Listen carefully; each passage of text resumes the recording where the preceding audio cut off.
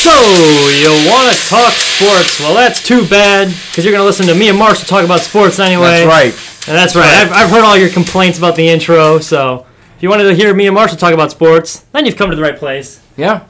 I'm Mitchell Kaminsky. Welcome to the Dorm Room Dispute Podcast. I'm Marshall Macaluso. Here we'll give you this week's rundown of the top leagues. Who's hot, who's not. Hot topics of the week. Let's get right into it. Also, that song, just a little tribute to Mariano Rivera. Yes. First Hall of Famer to get voted in unanimously. That happened about 2 hours ago. We'll get more on that, but start us off. We got Mitch. Well, what a week of NFL championship football. We had two tremendous overtime games with a little bit of controversy at the end of the Saints-Rams game. Just a little bit, to say the least. While the Saints were trying to run out the clock, the refs missed a blatant pass interference call that would have given the Saints a first down and essentially ended the game, sending them to the Super Bowl. It may have been one of the worst non-calls we have ever seen in today's ticky-tack league, or one of the worst non-calls in playoff history, to be completely honest. It was completely butchered. It was blasphemous. Blasphemous. Saints fans are upset. Sports bookies down in New Orleans are refunding bets for people that bet on the Saints. There are cries that the game needs to be replayed. The Saints are suing the NFL, saying it has no integrity, and we were robbed of a Drew Brees versus Tom Brady Super Bowl. But it wasn't because of this call, and all you joining in the Saints pity party can shove it, because you don't know what you're talking about. First off, an organization that is responsible for Bountygate wants to talk about integrity. Like, give me a break. No offense, but I'm not going to listen to a coach who got himself and his owner suspended because they were offering money to injure other players intentionally. The better team won this game. But because this is America, when you're not successful, you blame the refs because you lost. You blame your boss because you're lazy. You blame your teacher because you wrote a terrible essay. Blame Marshall because I'm obnoxious and the ratings stink. Blame the NFL because you can't close out a game and the crowd noise can only hide your flaws for so long. New Orleans had 50 rushing yards. 50. With unacceptable with Alvin Kamara, Pro Bowler, and Mark Ingram in the backfield. 50 rushing yards at home, and 50 was all they could muster. They settled for field goals early when the Rams had more turnovers than first downs. The turnover that they got, literally, they gave it to them in the red zone, and they couldn't capitalize. The Rams could not audible because of the crowd noise, which puts them at a huge disadvantage. He couldn't hear Sean McVay in the play calls. You could tell they were flustered early. And the Aints averaged 4.5 yards per play, easily the lowest out of the four remaining teams in their NFC Championship games. Todd Gurley, the Rams' best player, got benched, and Sean Payton passed the ball late instead of running it. And I don't know what the hell he was thinking, but hey, it's the refs. And oh yeah, your Hall of Fame quarterback got outplayed by Jared Goff, especially in the fourth quarter. After the blown call, and yes, the ref did miss a call, but that's what makes sports great. We have humans officiating, and they make mistakes sometimes. You got the ball in the first overtime, and you threw an interception. Sean Payton got outcoached, and Drew Brees got outplayed, so be mad at them too. But Mitchell, they blew the call, and this needs to be fixed. There are calls that pass interference should be reviewed now, which I think is ridiculous. Okay, enjoy every big play, some of the most exciting moments of the game. Oh, touchdown! They take the lead, being interrupted because of an auto challenge because nothing was called. You want to review stuff that wasn't called? That is ridiculous. The game's biggest complaint in the NFL all year long was, too many penalties, roughing the passer. This is ridiculous. The NFL's soft, way too many flags. And I agree there are a lot of flags. So the NFL listened, and they told the refs, and they made a conscious decision to let the boys play this weekend. We're not calling anything. The AFC game was the highest rated in 42 years. Do you want to know why? It wasn't because of that huge market in Kansas, I'll tell you that. It's because it was a great game that flowed well and was easy to watch. There were only 5 penalties in the first 3 quarters. The refs also missed a ton of penalties against the Saints. No one's talking about that, so I posted on our Twitter page. While catching a pass, Brandon Cooks got dragged down by a face mask, and the Saints player stepped on a guy in overtime, and the Saints ran a play in the red zone well after the play clock expired. They had another earlier in the game before the half where Ndamukong Suh was seen jumping up and down, pointing at the game clock, but nothing was flown before the play. But we're not talking about that because it's recency bias. I got news for you. Human error is part of the game. Baseball added a review system, and now the games are frequently interrupted, and we're robbed of seeing managers argue in great exchanges like this one that I'm about to play with Earl Weaver. America, take a deep breath. Yo, shit.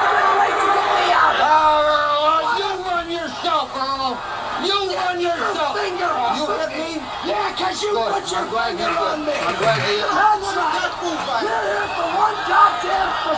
What's that, Earl? Fuck us! Yeah, that's right. You want to be robbed with exchanges like this. It's sports. It's human error. That's what I got for you. The Saints got no one to blame about themselves. So, I will say one thing. They were not letting the boys play in the AFC Championship. Like, you brought up first 3 quarters, but then there was the fourth quarter where we had that roughing the passer where there was pretty much no contact whatsoever. I will say one thing though. Now, granted, in this is not a debate. I am not taking the other side because we talked about Cody Parkey. Like we both kind of came to consensus. Bears didn't lose because of Cody Parkey. Where it's easy to say like, you know, we're talking about how like, you know, the offense couldn't produce. The Nick Foles marched down the field. You know, there's a lot of other opportunities. I will say though that I think referees in the NFL have been pretty much bad all year, so you can't really say the Saints are the only victim because I think all teams can kind of say they played victim to the this, you know, not great NFL officiating, especially early in the year. We had that whole like roughing the passer fiasco. But I will say, if you look at the quote by Roby Coleman, the guy who committed the non-pass interference, he said, quote, "Oh hell yeah, that was PI," and basically he said he was supposed to be covering running back Alvin Kamara, but upon the snap, he passed him off to a safety, and he said, quote, "I just know I got there before the ball. I wasn't even going for the interception. I whacked his ass," end quote. And I will say, on this play, because this isn't a haphazard call, the play, and now, we talk about how Sean McVay is like this genius coach. If the situations were flipped, Sean McVay does that. If he gets a complete pass, we would all hail him as the greatest coach in how, you know, he's got the biggest balls in the NFL, which I do agree. Sean McVay's a great coach, but those are plays where if it works, they're the biggest genius on the planet. Where it doesn't work, he's an idiot. And I will say, I think the Saints, it's a huge gamble. Should they have taken it? I don't know if they should have. That's not what I'm here to address. I'm saying they did call a good play because if the corner there had to pass. It's a good play. I don't think it was almost picked. If the guy turned around, that ball is easily intercepted. It was thrown behind the receiver. He probably wouldn't have caught it anyway. No. We do the same thing can be called for the back pylon end zone fade. It could be picked, but you're either going for a PI or you're going to get a completed pass or an incomplete pass. Okay, so say even if you can, the fact that you're not running the ball there to run out the clock is okay. There's a minute 50. Rams have 2 timeouts. So you're going to kick the field goal. The Rams are going to have, what, a minute 15, minute 10? Which in this NFL that's plenty of time to march down the field and That's plenty of time. The Chiefs did it. The Chiefs did exactly that. So the whole running out the clock argument isn't that great. My point is that the NFL officiating, and I think you said that it's like human refs. I don't think that's a good thing. I think, I will get to this later, but soccer has done a very good job. Now granted, it's apples to oranges, but I think in this instance, the refs should be objective. It was clear. It was black. This has nothing to do with subjectivity. This is black, white. There is pass interference. There's not pass interference. This was, and that's where the Saints have a huge gripe. Now, granted, I think them getting quote unquote robbed. I don't think that's a very good term. I think they should be severely disappointed. I think the refs. The fans, we should be disappointed as well. You can be disappointed all you want, but these fans wanting a recall for the game and suing the NFL, like, stop it. You got the ball first in overtime, and you couldn't score. You threw a pick. You blew it. You were up 13 at home. They could not audible. The offense looked discombobulated. He couldn't hear any of the play calls.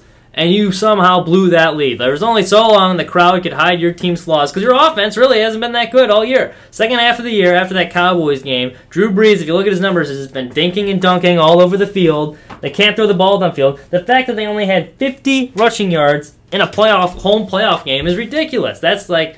So the coaching, he was out-coached, not even just on that one play, which I think was a terrible play call. And we saw this earlier in the year with Sean McVay, where he tried to get cute and throw it in the Monday night game against the Chiefs. And it almost came back to bite him in the butt because there was an incompletion and they had to punt. So, I'm not saying that they should blame. I think that as a fan, I was highly disappointed at what happened here, simply because that's a tainted win. No matter what way you look at it, that's a tainted win. No, the better team won. That is not a tainted win whatsoever. If you look at it, though, like, let's say, if this call is called correctly, the Saints win the game. Most likely, yes. Yes. So what I'm saying, that's saying the better team may or may not have won, but that better team doesn't always win. And so if the game is called, if this one play is called correctly, which it should have in black and white, Saints are going to the Super Bowl. But it didn't happen. I don't think. Well, you did the Sioux, so the Sioux. This is more humorous than much of a serious talking point, but the damages in the Saints ticket holder lawsuit against Roger Goodell and NFL include mental anguish and emotional trauma, loss of faith in the NFL, loss of enjoyment in life, loss of entertainment, and disgust of the game. Now, disgust of the game. This is the same franchise that did Bountygate. As someone, like, shut up, you stupid, ignorant fans. Like, I don't think that's blew it. I don't think that's a very good point. But I'm saying, for all those, as someone who's played the Patriots as a Broncos fan nearly every year, and has been personally victimized by them multiple times, I feel the same way whenever I lose to in a playoff game. So, like, congrats and fans, this is the game of football. But yeah,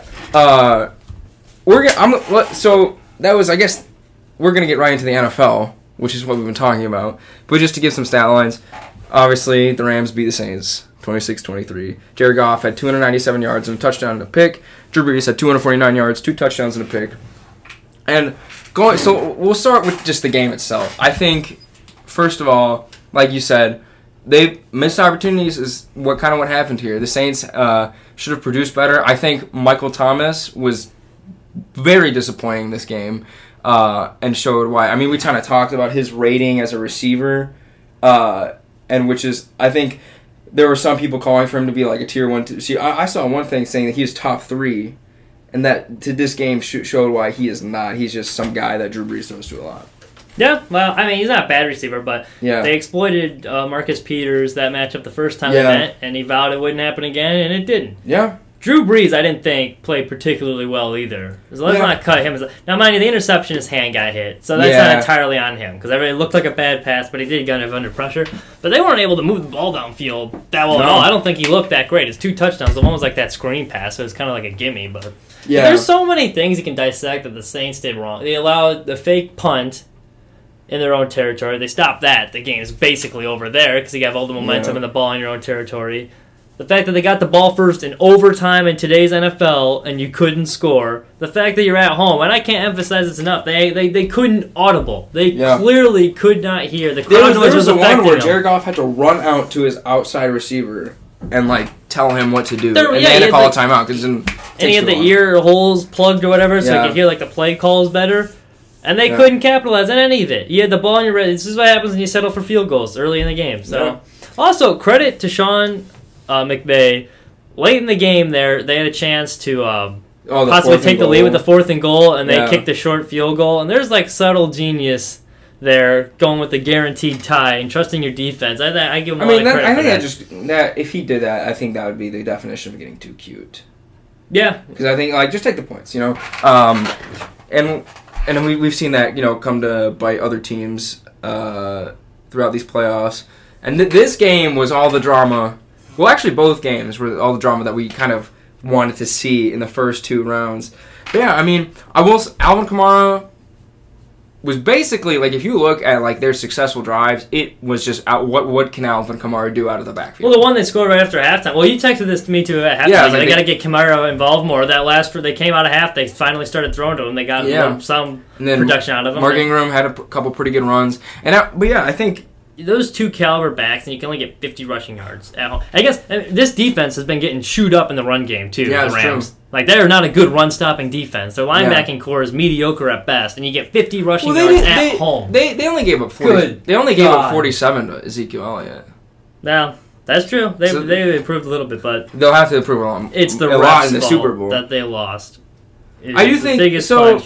I think if you look at soccer, they have VAR, video assistant referee, in which they can look at non-calls. They can look at, but now granted there are less things to look at. It's basically offsides, fouls, yellow or red card, handballs, and then across if the ball crosses the goal. And which I think if you could do it correctly, there's 0% chance the NFL should do this for pass interference, especially for non. Well, there's no way to do it, and like the biggest complaint this year was penalties, and so the NFL listened and they told the refs to hold the flags. I don't think that constitutes just missing blatant calls. I mean, if you they made a mistake, all right, but like they let them play throughout the game, and now this is what the fans asked for, and this is what happened. And as far as I'm all for review systems on touchdowns and things, and like in baseball, you want to get calls right, but there's certain things you shouldn't be able to review. Baseball with balls and strikes should not be able to review that. Same with foul balls. And the NFL scoring play should be reviewed, but pass interference should simply not be reviewed. There still should be some human element in the game of refereeing or umpiring. That's what makes that's part of what makes sports great. That's why you can get screwed by refs sometimes. Yeah. The guy in the Tigers, he had a no hitter perfect game taken away because of like a call at first base. It stinks, but that's sports. That's happens sometimes. That's what makes it great. And I think baseball, honestly, in my opinion, has done an atrocious job of the replay system because they take so long, and it just ruin the flow of the game. And I think they have a pace of play problem to begin with. Yeah, and I think going just this game, I thought in my prediction on Twitter, my additional one was that both teams would score over 25 points, which came close. But honestly, I thought it was going to be a shootout in which the QB. I mean, we talk about. I think talent-wise, Drew Brees is a better quarterback. No question. And when it comes to a shootout, it's usually just whoever has the better quarterback. I mean, we saw this like Patriots and Chiefs in the earlier season. Better quarterback won out, and I think that's my.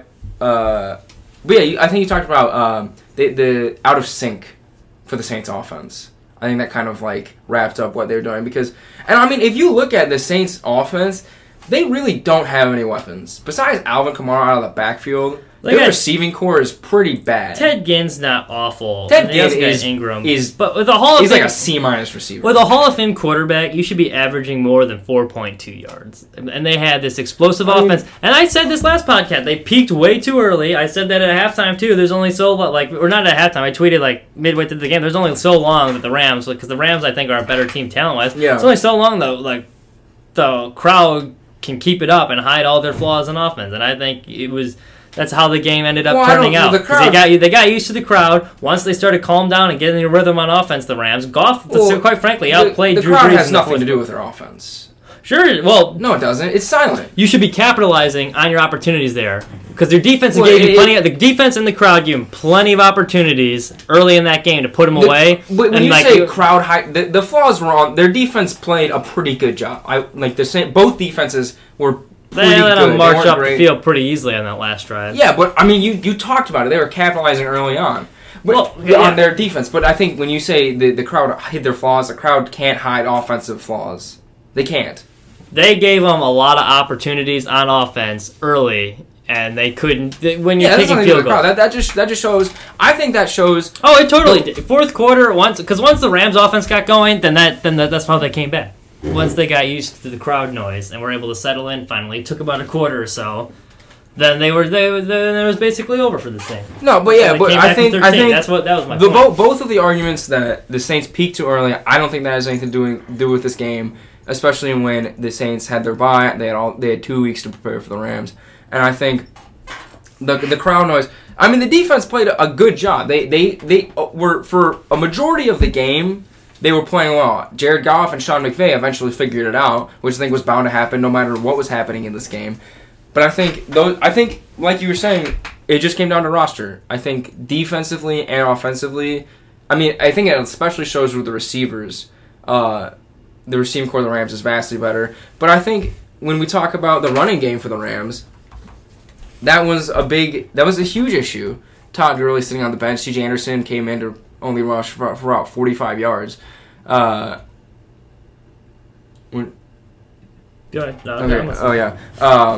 so, yeah. The Rams, overall, I think they're going to have to do a lot more for the Super Bowl, but I think their roster is good. I'm a little surprised that their defense isn't better than it is, though, looking at the players that they have. And I think I've been saying this all year. You see all the free agency trades and signings they had, and I think they should have been performing better. I mean, Based they on what played pretty have. well in that game. Ndamukong Suh wasn't great during the regular season, but man, has he been pretty good during these playoffs. He was really good in the Cowboys game. He had 2 sacks in this game. And as far as the Saints peaking too early, I think that was everything to do with this game. After the Cowboys game, where they only scored 10 points, there was a mean, you can talk significant about all you drop want. in their offense. That's doesn't all I'm saying. But They were not as everything's good of a different. team. They were overvalued the back half of this season of how good they were. And I think it showed in this game.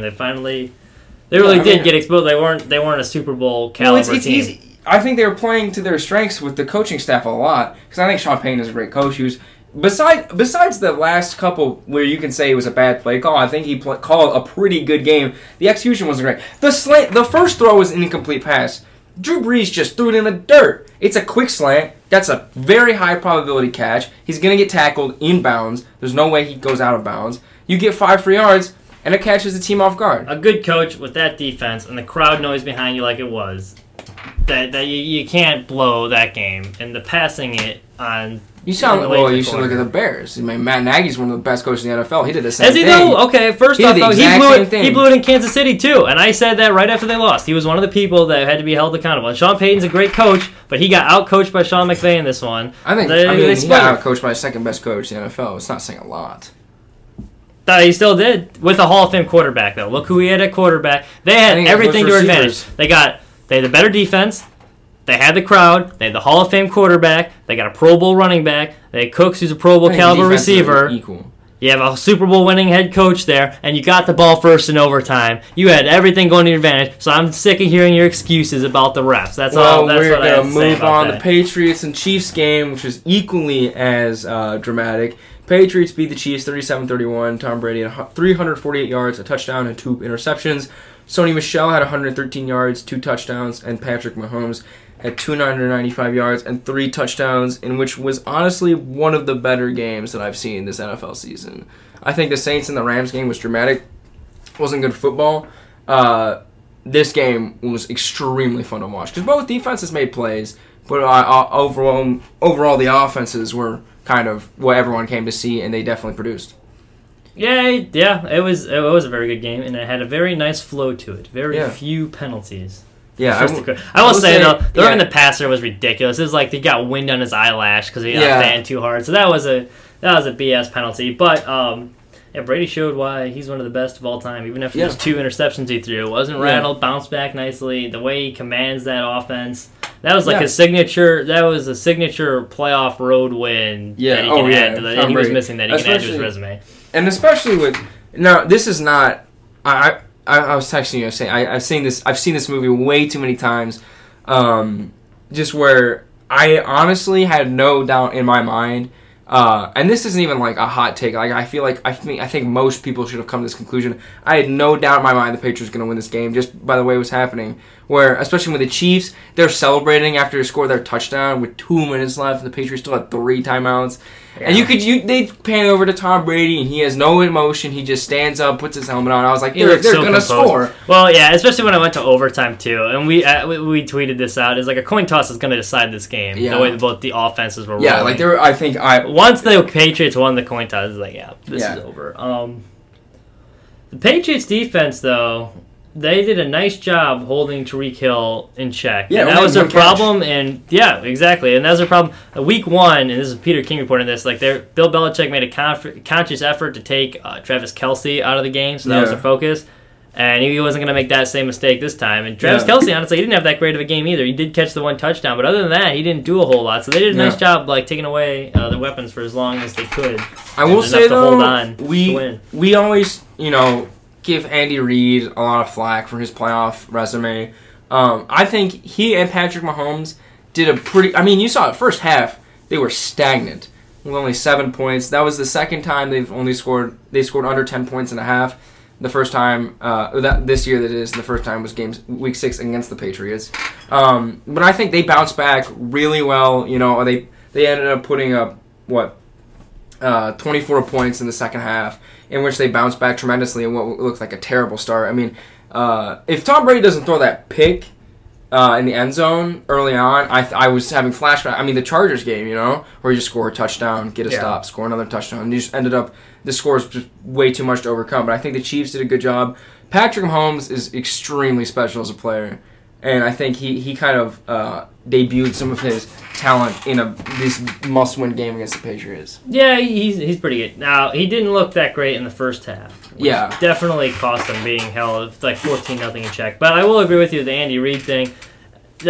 It wasn't his typical like Andy Reid NFC championship game narrative. Or like with the Eagles, he blew a couple. The one against the Titans or the Colts, where they had that huge lead. Oh, and, like, points, and then they blew it. They were reading all 44. over the place. Then they lost to the Titans, so they were up big. Alex Smith had like passing records in the first half, and then second half they began reading all over the place and then blew that one. This one, it definitely wasn't one of those games. That defense he was working with was atrocious, and they fired their defensive coordinator today. Yeah, so. which apparently it was he was lack of substitutions was what was infuriating. Yeah, I mean, the Patriots defense was really good in the first half, like we were saying. Patrick Mahomes didn't look comfortable, and I think that you can talk about cold, you can talk about his first AFC Championship game, but I think it just came down. I think it just came down to the Patriots defense game planning better, and obviously they kind of worked their way around that eventually. But I mean, you look at the Chiefs defense; they had the interception after the weird like muff punt, didn't touch his thumbs, whole deal. Yeah, they got the interception, and they had the 4th and 1. And like around the 30, they stopped that. Chiefs defense made some plays. Credit where credit is due. And Mahomes did. He late in the game when they needed him to be clutch. He was very clutch near the end of the game. Yeah, he was when they needed to. And shout out, speaking of clutch, to both kickers, Greg Zuerlein and Harrison Butker, because I was rooting. Butker made his, which is a chip shot. In all 4 games. Yeah, but like especially Greg Zuerlein at the end of his 57-yarder to win, and Johnny Hekker gets a little credit too on that snap. It was a bad snap, and they had a nice play, but that thing could have been good from 60. He booted that one, so credit to him. And that's just where I think that's how football should be. I hate when the narrative of a good game gets ruined by a bad kicker. And so, credit to these teams. Cody Parkey. Yeah, Cody Parkey. I mean, that Bears game was a fantastic game. It was a good game. And just got ruined by the whole narrative of the Cody Parkey thing. And I'm glad we got 2 good championship games. Yeah. Because the playoffs this year really haven't been great. They have not been great. And I thought, like, Wild Card Weekend, we had some of the best matchups I could remember, like, team-wise. And the only really good game was the Bears-Eagles one. And then the Saints-Eagles was okay at the end. But that's more of the ending that made it great. Yeah. It wasn't so... But yeah, we finally got 2 really good ones. So Super Bowl should be good too. Tom Brady has not been sacked at all this playoffs. Yeah, he had a really clean pocket. They get a lot of credit. And I think it's funny. There are some people out there that will say that Tom Brady is vastly overrated and it's all Bill Belichick. I think Tom Brady kind of, for whoever was still believing in that, put that to bed. Because the overtime drive, he had 2-3 third downs, and where he made really good throws in order to keep the drive alive. And so it was just, we just it's kind of like in soccer you have Messi versus Ronaldo, and everyone argues about it. And it's a huge argument that all the fans have to have. But at some point, a couple guys are kind of like, let's just appreciate that we get to witness this. And I think it's come to Patriots. Whether you love them or you hate them, and I think anyone who doesn't live in New England probably doesn't like them. We're witnessing greatness that has never been seen in sports before. Really. It's true. Yeah. The way he operates that, it really is something special to watch. And some of the throws that he made late in that game were fantastic. I will say this, though. Everyone has the narrative that he's not throwing to any receivers, and that needs to stop. Julian Edelman, he's not a tier 1 receiver, but he is a legit player. The one catch, it was not the best throw from Tom Brady. It was a little bit thrown behind him. He caught it, he hung on to it, and then took 2 big hits. Yeah. He's a huge part in the rapport that he's grown with him and Hogan. Edelman's a legit receiver. That one-handed, that was a whether fantastic you want to debate, catch. I think it was a catch. He definitely caught it. It was fantastic. And that was an amazing. Sony Michel had a lot of really good catches. He's a legit player too. He is Rex Burkhead also. Nebraska out of the backfield. That guy, he can score. I think they got some piece to work with. Now the offense, and I think it's nice too because they got the advantage. Tom Brady's like a coach on the field. Yeah. Just the way he knows defenses, so he always puts them in the best position. Yeah. To succeed, but there's no talent he's working. Yeah, especially I think we show this a lot with Gronk because Gronk he didn't have a very good game against the Chargers. I think they kind of game plan for that, and then they just let other things beat him. But we always talk about Gronk as a shell of himself. And granted, he used to be easily one of the most dominant receivers in the NFL, not just tight ends. And I think he's maybe top 5 now as a tight end. You can look. But he showed out, and like you were saying, they put him out wide on a DB where they can just throw it deep, and Gronk is he has massive size advantage. I will give him this. I think he might be one of the best blocking tight ends in the NFL. Yeah. He's a great blocker, which not a lot of people give him credit for. He's a shell of himself receiving-wise because of all the injuries. He's basically like crippled, but he can block. Yeah, he's a really good blocker. Well, that wraps up our NFL. We'll have some more talking points later. Going into some NBA as we're talking about the Warriors. We're talking about Boogie Cousins. He's back. He had 14 points in his debut. And then recently against the Lakers, Klay Thompson was 10 for 10 for 3, which is some NBA record. Which I feel like the Warriors set a lot of 3-point related NBA records every once in a while. But yeah, the Warriors, casual dominance once again. Speaking of Boogie, Patriots. I think, they definitely, he rejuvenated that team. Especially like his first possession, that dunk. They kind of sleepwalked through the regular season. Now they got Boogie back. Like, this team is, they could easily sweep their way through the Western Conference. Especially if they wanted the to. Teams they have to play. It's going to be like the Nuggets, who I think are a good team, but they're very young. They're pretenders right now. Yeah, I think in a couple of years they'll kind of make their mark, but I think the Nuggets... Thunder, Paul George is playing really well. I think that game goes to 5, maybe. I don't trust Westbrook, though, to be completely honest. Yeah, I don't know. I think that would be very entertaining. It would be one of the most entertaining sweeps that we've ever seen. I'd give you that. But yeah, I think the Warriors, like we said against the Lakers. Speaking of the Lakers, LeBron missing more time with this groin injury. They said he would be back by now, and he's still out. So that's interesting. I feel like the Lakers young core has done a good job, though, for the most part. I mean, they lost to the Cavs. Yeah, they lost to the Knicks. I think the Bulls game was closer than it should have been. Yeah, so I haven't done that great. I think they've been holding their own. I don't, because I mean, if you take off LeBron, I don't think this team is good at all. I don't either. There's a reason they finished as low as they did, and two things to take out of this. The one that there's all the Anthony Davis trade talks. Yeah. If I'm the Pelicans and I'm trading Anthony Davis because he's probably gonna walk, so I can get something from him. I'm trading him to the Celtics because they got some pieces that they could give me with I don't want Brandon Ingram right now. Yeah, especially it's Jaylen Brown. The whole feud with Kyrie. I believe is that Brown or Smart? I think it's Brown. I think it's Jaylen Brown. Yeah, I think he's a good player, but feuding with Kyrie. But then, the LeBron thing, he's going to miss more time. He was... that one, I think we take for granted how durable of a superstar he's been over his career, that now that he's, missing some significant time for the first time in his career, it's oh my goodness. It's a big deal, but it's not that big. The Bulls trade for Melo, and it was actually funny because before the whole report that they're not going to actually put him on the roster, they're going to release him, they just wanted some cash. I thought that would have been so much fun to watch. The Bulls with Carmelo Anthony playing for him. I mean, imagine how much more of a circus you can be. Now they just need Rondo on their team. We had him for a while. Yeah, exactly. That would be Boylan would bench him though for not playing defense. Yeah. Then they'd be on the bench complaining about minutes, and then it would be awful. The Bulls actually are smart though to get some cash out of it. Yeah, so good for them. Also, another quick thing here. This was from last week, and I don't think we talked about it. Kyrie Irving said he called LeBron because he was having some troubles leadership-wise. Yeah, what are your thoughts on that? I think some strong opinions. It shows a sign of maturity. I think it's kind of... And I will say for Kyrie, especially for him, who's he's been he's a great player. He's probably, winning state championships in high school. Then he goes to Duke, plays really well there. I mean, the dude can do no wrong. And he was the face of Cleveland for a while, and then he wins a ring with LeBron. The dude, I mean, he can do no...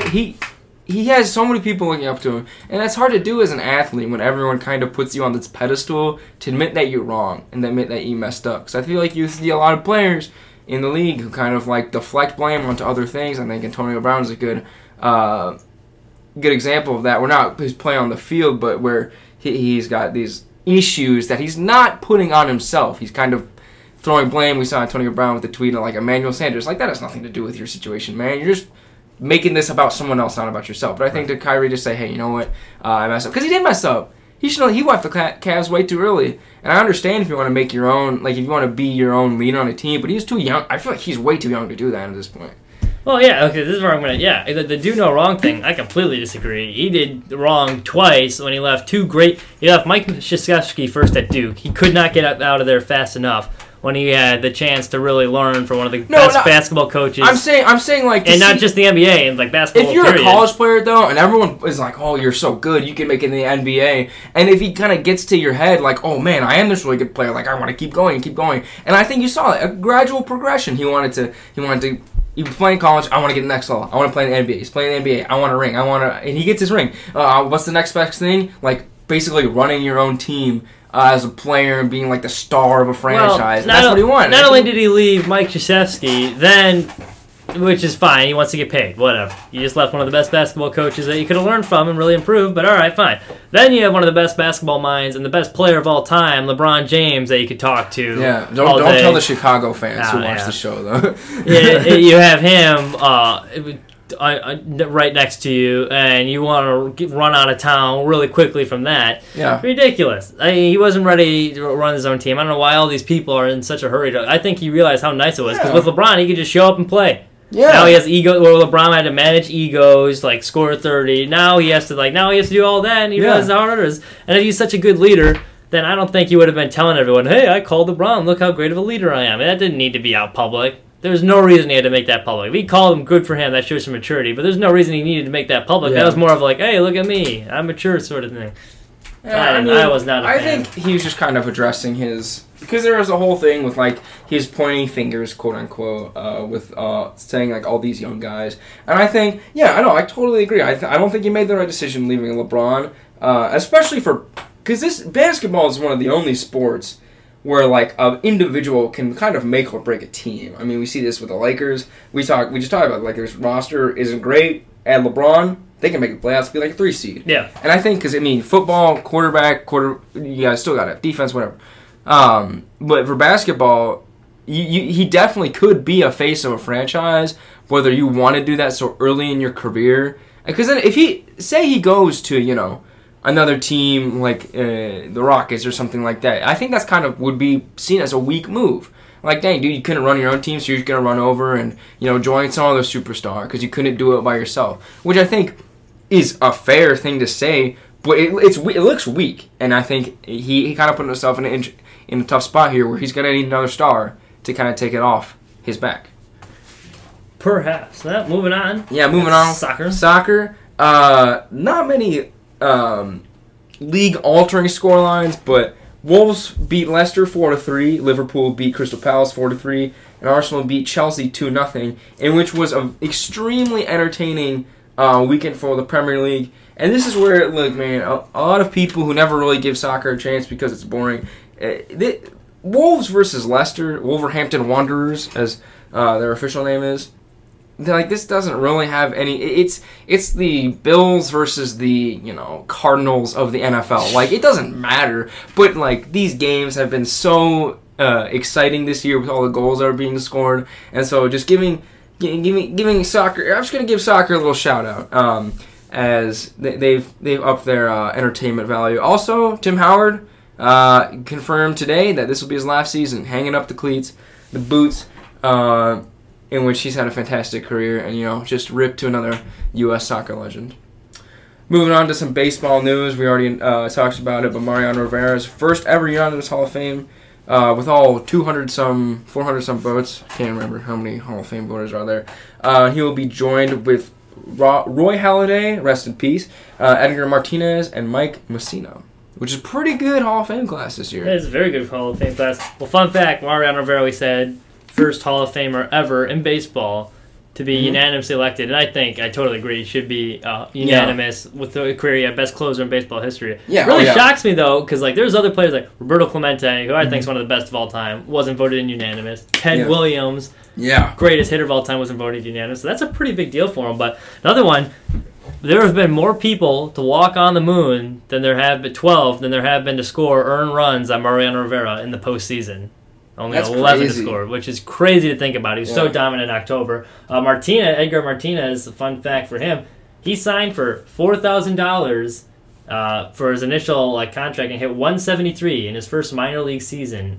And he didn't get the opportunity to become a full-time starter in the majors until he was 27. Dang. And now he's a Hall of Famer. Halladay was a late first-round pick, but he was so lost in the majors he had to go all the way back down to Class A to rebuild himself as a pitcher, and now he's a Hall of Famer. So Yeah. there you go. And then Rizzo was an 11th round draft pick from Pennsylvania, and he went to Stanford University, so he's smart.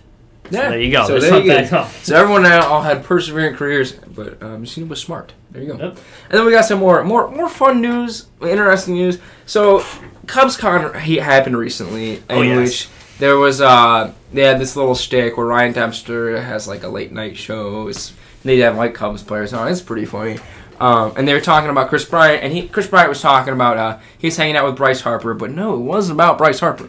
He's hanging out with Bryce Harper, and there was another friend there, player for the Cardinals, was kind of like working his magic, as Chris Bryant said, to kind of like recruit Bryce Harper. Which right off the bat, like if you're like a professional athlete who has another professional athlete friend, I feel like that would be so lame if I had a friend who was like trying to recruit me to a team. Like, look, man, we're friends, but this isn't about baseball right now. But then they were talking about, and then Chris Bryant kind of made like you want to play in St. Louis? And Ryan Dempster added to that where he was saying like, yeah, like when he was getting traded, they kind of brought up St. Louis. He's like, there's no chance they play in St. Louis, and they basically called it a boring city. Like, who want to play in St. Louis? Now this has nothing to do with like the franchise. It was kind of just looking at like where you play, Right? Especially because they were talking about like they play St. Louis so many times in St. Louis that you kind of get accustomed to the city. And Yadier Molina was mad online about that. Pissed. I mean, and you look, he said only stupid players and losers make comments about other cities like that. And he went on like an Instagram like tirade where he made his own post, and then people were commenting, and he was commenting at everyone whether they agreed or not, and kind of taking shots at like random people. In which I think Chris Bryant, is he wrong? Okay, well, yeah, St. Louis, to be fair, is very, very boring. I went there it's once. One of the worst cities. You got the Arch, and then you got the Budweiser factory. But when you're a player, it's not like you're going to go touring the Budweiser factory every week. Yeah, there's like really the nothing to murder do. rate. At night, everyone goes home, so there's no nightlife. It's basically a working city during the day. Mm-hmm. I mean, they got their one museum there where you can climb around the tunnels It's and pretty stuff. cool. I've been there once. And if you're claustrophobic, though, you're not going to like that. Yeah, Like, and that's also, cool, but like other than that... if you're older, if you're above like 18 years, it's not cool. That museum. Yeah, it's fun once. Yeah. Go, and then, basically. And yeah, as a player, I can see where he'd be saying. And even our friends that live in St. Louis, a lot of them from Bradley, like, Yeah, it's and not they're that like, great of a it's city. not great. But it's boring. And also, to Chris Bryant's defense, you want players to have personalities and say their opinions. This is what we asked for, so that's what you got. He was giving an honest opinion. Hey, I don't want to play there. So I'm fine with him saying it, but I'm also fine with Yadier Molina, the city he plays for. He likes the fans and he likes the people there defending his city, and I think it's great for the rivalry. So I really don't pick a side on this one, because both of them, I think. Chris Bryant was just answering the question, honestly, which is what we want, and Yadier Molina was pissed, and I like that. He should be pissed defending his city. It was just so funny, though. I feel like Chris Bryant, it was such an offhand comment. Like, he wasn't, like, making this, like, huge Well, yeah, he was asked about it. It's not like he came out. It was like, St. Louis sucks. And then, especially for, like, both these guys are like, I mean, you want to play there. But, yeah, I can see, it's kind of like saying, like Cincinnati or Cleveland. Like, Cincinnati's kind of nice. It's I kind of play in like Cincinnati. What's that Cleveland? They got the river. Yeah, but there's kind of nice city. There's a lot of Cleveland. Yeah, I wouldn't play in Cleveland. Yeah, no, Cleveland, no. But yeah, and so it was very humorous. I just thought it was really funny how Molina, like the extent of his anger. Well, he should, high. because he's lived there a while. Yeah, it's like his first American city when he comes to the U.S. Yeah, it was actually really funny because the Cubs signing Descalzio. He played for the Cardinals, right. And he definitely. It wasn't the same. It was someone asked him like, which is a better fan base, and then he like right off the bat was Cubs, and he hasn't even played for. He hasn't. Well, I mean, you kind of have to say. I don't know. Cardinals fan base is pretty good. They got actual baseball fans over there in St. Louis. Not all these bandwagoners. Okay, I've been a Cubs fan since 2016. Okay, these people don't know the suffering that these actual Cubs fans have to go through. Everyone's just hopping on the bandwagon. When I'm not a curmudgeon like you, I'm gonna let people enjoy sports. And anyone who likes baseball, who actually watch a baseball game, let's not take that for granted because baseball isn't the most popular sport in America. They don't watch baseball games, though. That's the thing. Most of these Yeah, Cub people fans do. don't watch baseball games. They just went along for the parade because it was like, oh, yeah, Well, I'm going old man downtown. strikes again. Most with his of these grumpy people takes. aren't baseball fans. another Cardinals fans are baseball fans because they actually They're- watch and but appreciate there's the only- game. You That's don't all like I'm this. saying. Chris Bryant also said, someone asked him about the White Sox mascot, and he quote unquote said, they have a mascot, in which he was kind of showing some shade at your White Sox because they're irrelevant. Moving It's a on. mascot. Who's We've hot, had a who's mascot not? longer than you guys have. Southpaw is a legend. All right, so for those That's of a you who mascot. are Googling Southpaw right now, he's a big green thing. It's really Yeah, so you know he had a ugly, and mascot. no one likes him. I and like him. He He is. scares children, gives them nightmares. Oh, yeah, Clark the Cub, and he doesn't wear any pants. The Not child even Winnie the molesting bear you Pooh. have over there. Not even Winnie the Pooh. Well, and you we all know love what? Winnie That's the an Pooh. issue. So put on some pants. Hashtag give Clark pants. Starting that trend. All right, yeah, we're gonna tweet that on Twitter. Well, no, we are gonna tweet that. And if you listen to this episode and have gotten to the 45-minute mark where we said hashtag give Clark pants, then you can We'll be tweet very the same happy. thing. Moving on. It's raining outside because it's not cold enough for it to snow, which is a Pretty good thing. cold outside though. Because we have Tedwick Heating and Cooling, and if it was that cold like it was recently, we'd be freezing here. We'd be dead. we would. Way too cold. Because Tedwick Heating and Cooling doesn't really work that well. It does not. The roads were terrible today. Driving They down. were terrible. Well, I didn't. 5 know. accidents. I saw a 5 truck accidents? tipped over. Yeah, well, we were like doing at least 5, and it was like How- people driven off the road How too. long was the drive? About I want to say like 2.5, 3 hours. Oh, this wasn't terrible. So that wasn't as bad as it usually is. Like, But, like, people were definitely going with slow. Rooney, that was long. Yeah, that traffic was worse for that one than it Yeah. was for this one because it was The roads were bad. But it was Yeah. a lot of. There was a truck tipped over on the side. It was Hate to crazy. see it. Hate to see. Anyway, You're hot? my hot is Tony Romo. Yeah? He just got named to the Super Bowl. To one of the broadcasters, and he did a fantastic job Yeah. predicting plays.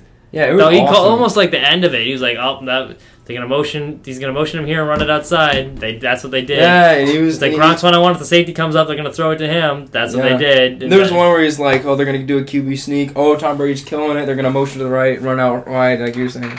I was actually... Tony Romo, actually... And he also, like, he just loves the game of football so much. You Where he can gets, tell, like, excited when something cool happens. Where it's not like... Because I feel like Joe Buck, whether you love him or hate him, he has a... In my opinion, he has a little artificial excitement. Where he just kind of, like, makes the call really dramatic, but I feel like he doesn't really care. Yeah, I could go with that. I think Joe Buck's a tremendous commentator. Yeah. I'm in the minority there. But yeah, I actually do agree with you. There's sometimes he does. Yeah. Especially in the World Series, his baseball announcing. It's like, Yeah. and there's a base hit. He's like way Yeah. overexcited. Where you Yeah, can tell when he's not it's like, excited. come It's on, like, dude, alright, who you know, that's cares? My hot, Jeff Fisher. Because it's actually funny. He was the Jeff coach of the Fisher. Rams 2 years ago Yes. with this roster. He's now fishing somewhere in the Appalachian Mountains. Yeah, there you go. And he, we all call him crazy, and he was a terrible coach because he said he's not going 7-9. He just proceeded to go 7-9 every year. But you know what? The Rams won with the Jeff Fisher approach. Played defense, kicked lots of field goals, underutilized Todd Gurley. So maybe he's not so stupid after all. There you go. My He's not just copying the hot. system. My not hot. So this is a bizarre story. So for those of you who don't follow soccer, Jose Mourinho. If you think there are divas in the NFL, Which there is. which there is, you should go to soccer because the world of soccer is filled with players who think they're bigger than the club, which may or may not be true for some. Honestly, I do think that is true. Yeah, for Ronaldo's some. definitely bigger than Oh, he's Real bigger than Madrid Juventus. was, and He's he's bigger bigger than- than Juventus. Yeah. But if you go, so Jose Mourinho is one of the most diva coaches ever. And basically, go back to 2004 in a Champions League. He was the coach at Chelsea.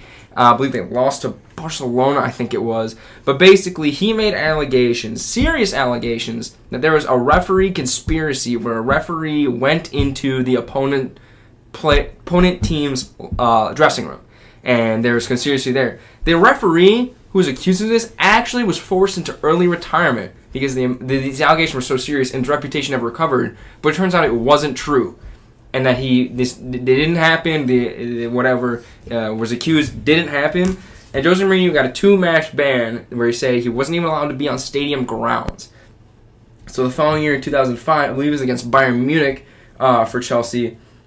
He was asked about this, and basically the story was, and this was kind of legend, but the story was that you could see the goalkeeper coach kind of going in before halftime and before the game and going into the locker room and coming out with like a page of notes. Now, granted, he was not allowed to contact any of his coaches, and he was not allowed to be on stadium grounds.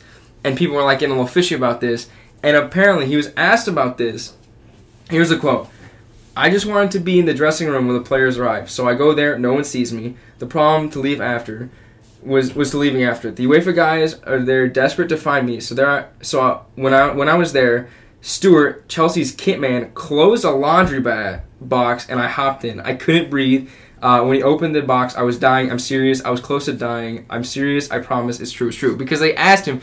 The legend was that he hid in a laundry basket and they wheeled him into the stadium before the game and during halftime so he could talk to his team and pass notes to his coach. And it actually was true. Wow. I mean, imagine like Bill Belichick hopping in a laundry basket when he's not even allowed there. And he'd do it. He would do it. Oh, definitely. It was crazy, and it was true. So there you go. That's Jose Mourinho, and he said he was almost suffocating in there.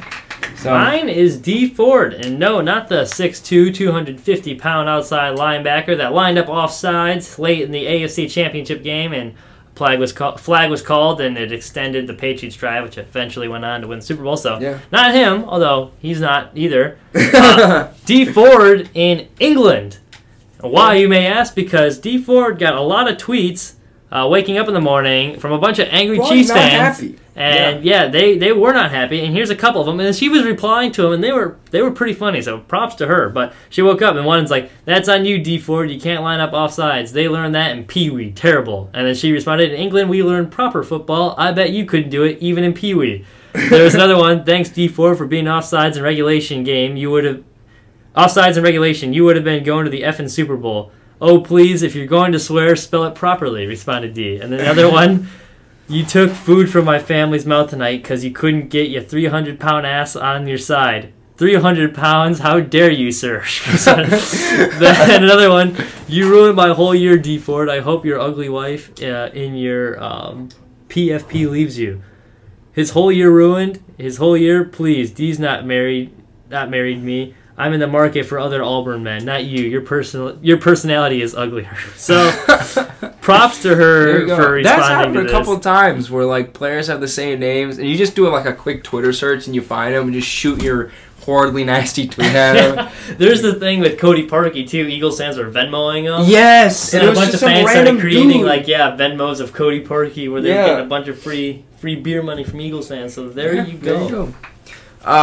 Here's our hot take section, in which we've already covered most of the drama that has happened around these two playoff games. But going to talk both these games. This is the first time both AFC and NFC championships have gone to overtime, and a lot of people were talking about is the NFL overtime system not how it should be.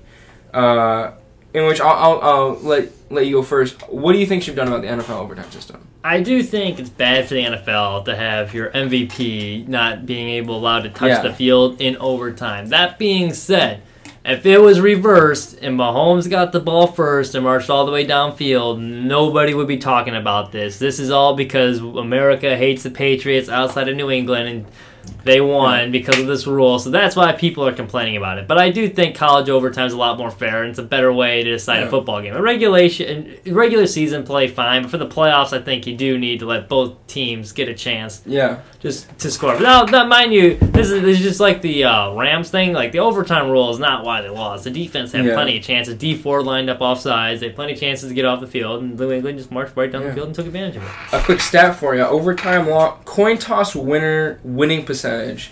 NFL is 52.7%. College football is 54.9%. So there's not a whole huge disparity there. That is true. In which I definitely think they did good changing the whole field goal thing. Because I think just getting a field goal, that's totally bogus. I mean, you get a good return, go get like 25 yards, which is not that difficult, and then kick a field goal. But yeah, I just think like from a purely entertainment standpoint, whether it's fair or not, like I think all of America would have wanted to see Patrick Mahomes get a chance. You know, and I mean, the Super Bowl against the Falcons. No, obviously, it's not the reason they lost because they blew a 24-3 lead. But like 28, yeah, 28. it was so anticlimactic. Like they just drive down the field, do a pitch, touchdown, game over. You know, like it was. That's like that has to be the lamest form of a walk-off there is in sports. Where it's just like, because then the other team just sits there and they watch it happen, and then they can't do anything about it, you know? Right. And so, yeah, just from a purely entertainment standpoint, I think, I don't know if a college one would work. Some form, though. Like, yeah, some form of, like, maybe it's not on the 25, you know, where it's like, each team, like, kick off. They each have to get a kickoff at least, you know, no matter what happens. Yeah, and I think, like, in hockey, where in the regular season you have the shootout if it's not decided after. Yeah. You get 3-on-3 and then a shootout. So, regular season play, if you want to do the current overtime rules, that's fine. I'd be all for that. But I think in the playoffs, they like they do in hockey, you got to switch it. Yeah, because, I mean, the shootout, like, it's not the greatest way. I mean, I think it's a pretty bad way to determine who is a better team, right? Because like it really doesn't come down to that much skill. It comes down to literally 4 different players on a team, right? But I think, but then they say, you know what? Yeah, and NHL said, yeah, that's right. We're doing that just for like sake of players' health. You can't have these long overtime periods in a regular season schedule, and so but the playoffs such higher stakes, you got to change it, and so where it's just literally just a better team has to win, right. And they have to perform. And I understand the point that like, hey. A defense has to step up, but I feel like winning with a average defense and a better offense is going to be the new NFL. I mean, we're clearly seeing like offense is just outweighing defense by a large amount in the NFL, and it's going to get even more like that. And so where you have to have one defense make one stop on a drive, like I just don't think that's realistic for the way the NFL is trending. Right. Yeah. So yeah, that I think. I mean, honestly though, college overtime is one of the best things in sports. Like, it is exciting, yeah. Like, because there are games where I literally, because I don't care about college football, to be honest. Like, I don't have like a favorite team or anything like that. So I'll pretty much only watch like the bowl games. But if I see a regular season game, even against 2 unranked teams, if I see overtime, I'm turning it on because you're gonna get some entertainment value out of that. Oh yeah, for sure. I mean, the TCU game. Where it went to what, like 7 overtimes? Oh, that was LSU. Or LSU. Yeah, Texas A&M, yeah. Where it's like, I mean, it was pretty crazy. Bad football, but it was so much fun to watch. Oh, it was so watch. exciting. I went to a Nebraska-Wisconsin game up in Wisconsin, and it was a fantastic game. They're both ranked at the time. It went to overtime, and Wisconsin scored on the opening drive, and then they scored, and then they missed the extra point. So all Nebraska had to do, because they had a really good kicker at the time, was score. And then they came up... They had this dramatic stop, Wisconsin, and they held on to win. And it was like even as a Nebraska fan, like it was a fantastic ending for it. So I do think you create a little bit more exciting plays because you have like these game on the line, like game ending, like where you said like that game could have ended on any play, and it's like anticlimactic when they score. Or college overtime is like drawn out, like this is it, like because you're either gonna get a scoring like a really cool scoring play walk off. Or you get because defensive stops are really fun. Yeah, like I mean the 4th and 1, you got that crowd going wild, and then they make a great play. Speaking of entertainment value, I mentioned this earlier. The whole it's very stupid. It shouldn't happen, and it won't happen. But the whole like replaying the Rams Saints game, where like technically, actually, it's very interesting in the NFL rules, they could redo it. Like there's grounds to. They shouldn't, and I think that's pretty outdated. There's probably where there are more egregious officiating errors with like betting and stuff like that. But if they replayed this game, which they shouldn't, they won't. It would probably be the best NFL game, or it would be like a top 10 NFL game, I think. Ratings wise, I think it would. And it would be so dramatic. I think the Saints would win that handily. Really? Because the crowd would be amped up with emotion. So it would be like as loud as it was, but for the whole game, they'd have another chance at it. Yeah, the Rams would be demoralized because they were literally just in the Super Bowl a couple days over. They would get steamrolled when that happened, and it shouldn't happen. I mean, it would be one thing, which I still don't think it should happen because mistakes by the refs are like a thing in sports. It'd be one thing though if it's like back and forth and it's like even the whole game. But like this was, they had a lead, they blew it. The better team clearly won. They do not deserve a review of that. So you Saints fans can go shove it with your lawsuits, you bunch of babies. I may not be as good as a closer as Mariano Rivera, but I'll do my best for this closing rant. Anyone who picked the Patriots to lose against the Chargers or even the Chiefs are idiots. Yes. And should not be given the grounds to call themselves a sports analyst. And not just us. A lot of people did it. But those people also, we shouldn't give them too much blame, right? And this is just the enigma that was the Patriots season this year. To be fair to that last comment, though, I was 2-0 this week. Just throwing that out there. So I did pick them this week. Like I redeemed myself. Hey, I was 1-1, but it was you picked them too, so it was a close. We redeemed ourselves. It was a coin toss for me and the Saints Rams. But like I was saying, if you look at the regular season for the Patriots, it was a complete lie and misrepresentation of what this team actually stands for and is and how they play. If you look at their 5 losses this year, they lost to the Lions 26-10, and the Lions are not a good team. Not good this year at all.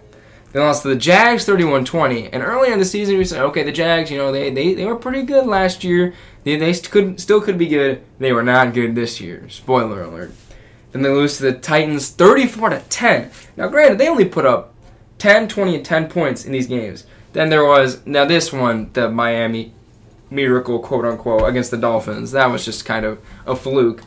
But then the Steelers, they lost 17-10, only scored 10 points. They only scored 10 points in 3 of their losses. In which you say, man, this team they're too old. And Tom Brady's too old, and he's lost his touch. They don't have any receivers. Josh Gordon was pretty good, but he's not the same player he used to be. And then he got kicked off the team, and Gronk has had too many injuries, and their defense lost their defensive coordinator. So they just threw some other guy, Flores, in there to fill the gap. And if you, based on the regular season, this team didn't look that great. And so for all of us choosing them to beat the Chargers, or to lose the Chargers, in which they backed into the playoffs by barely beating the Bills and then playing the Jets of all teams, in which Tom Brady arguably looked the worst he has in years. It's pretty decent grounds to say, maybe the Chargers have a chance. Like Mitch is saying, they have a pretty good roster, the top to bottom. They have a deep defense. They've got a good running game. They've got good weapons. Phillip Rivers is a Hall of Famer. But we were missing it all along. The Patriots and Bill Belichick and Tom Brady, they don't lose in the playoffs. I think that comes down to mentality and the coaching discipline that they have.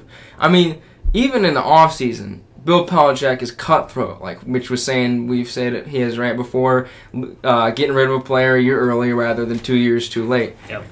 The discipline that this team has, in which other franchise can't say they do.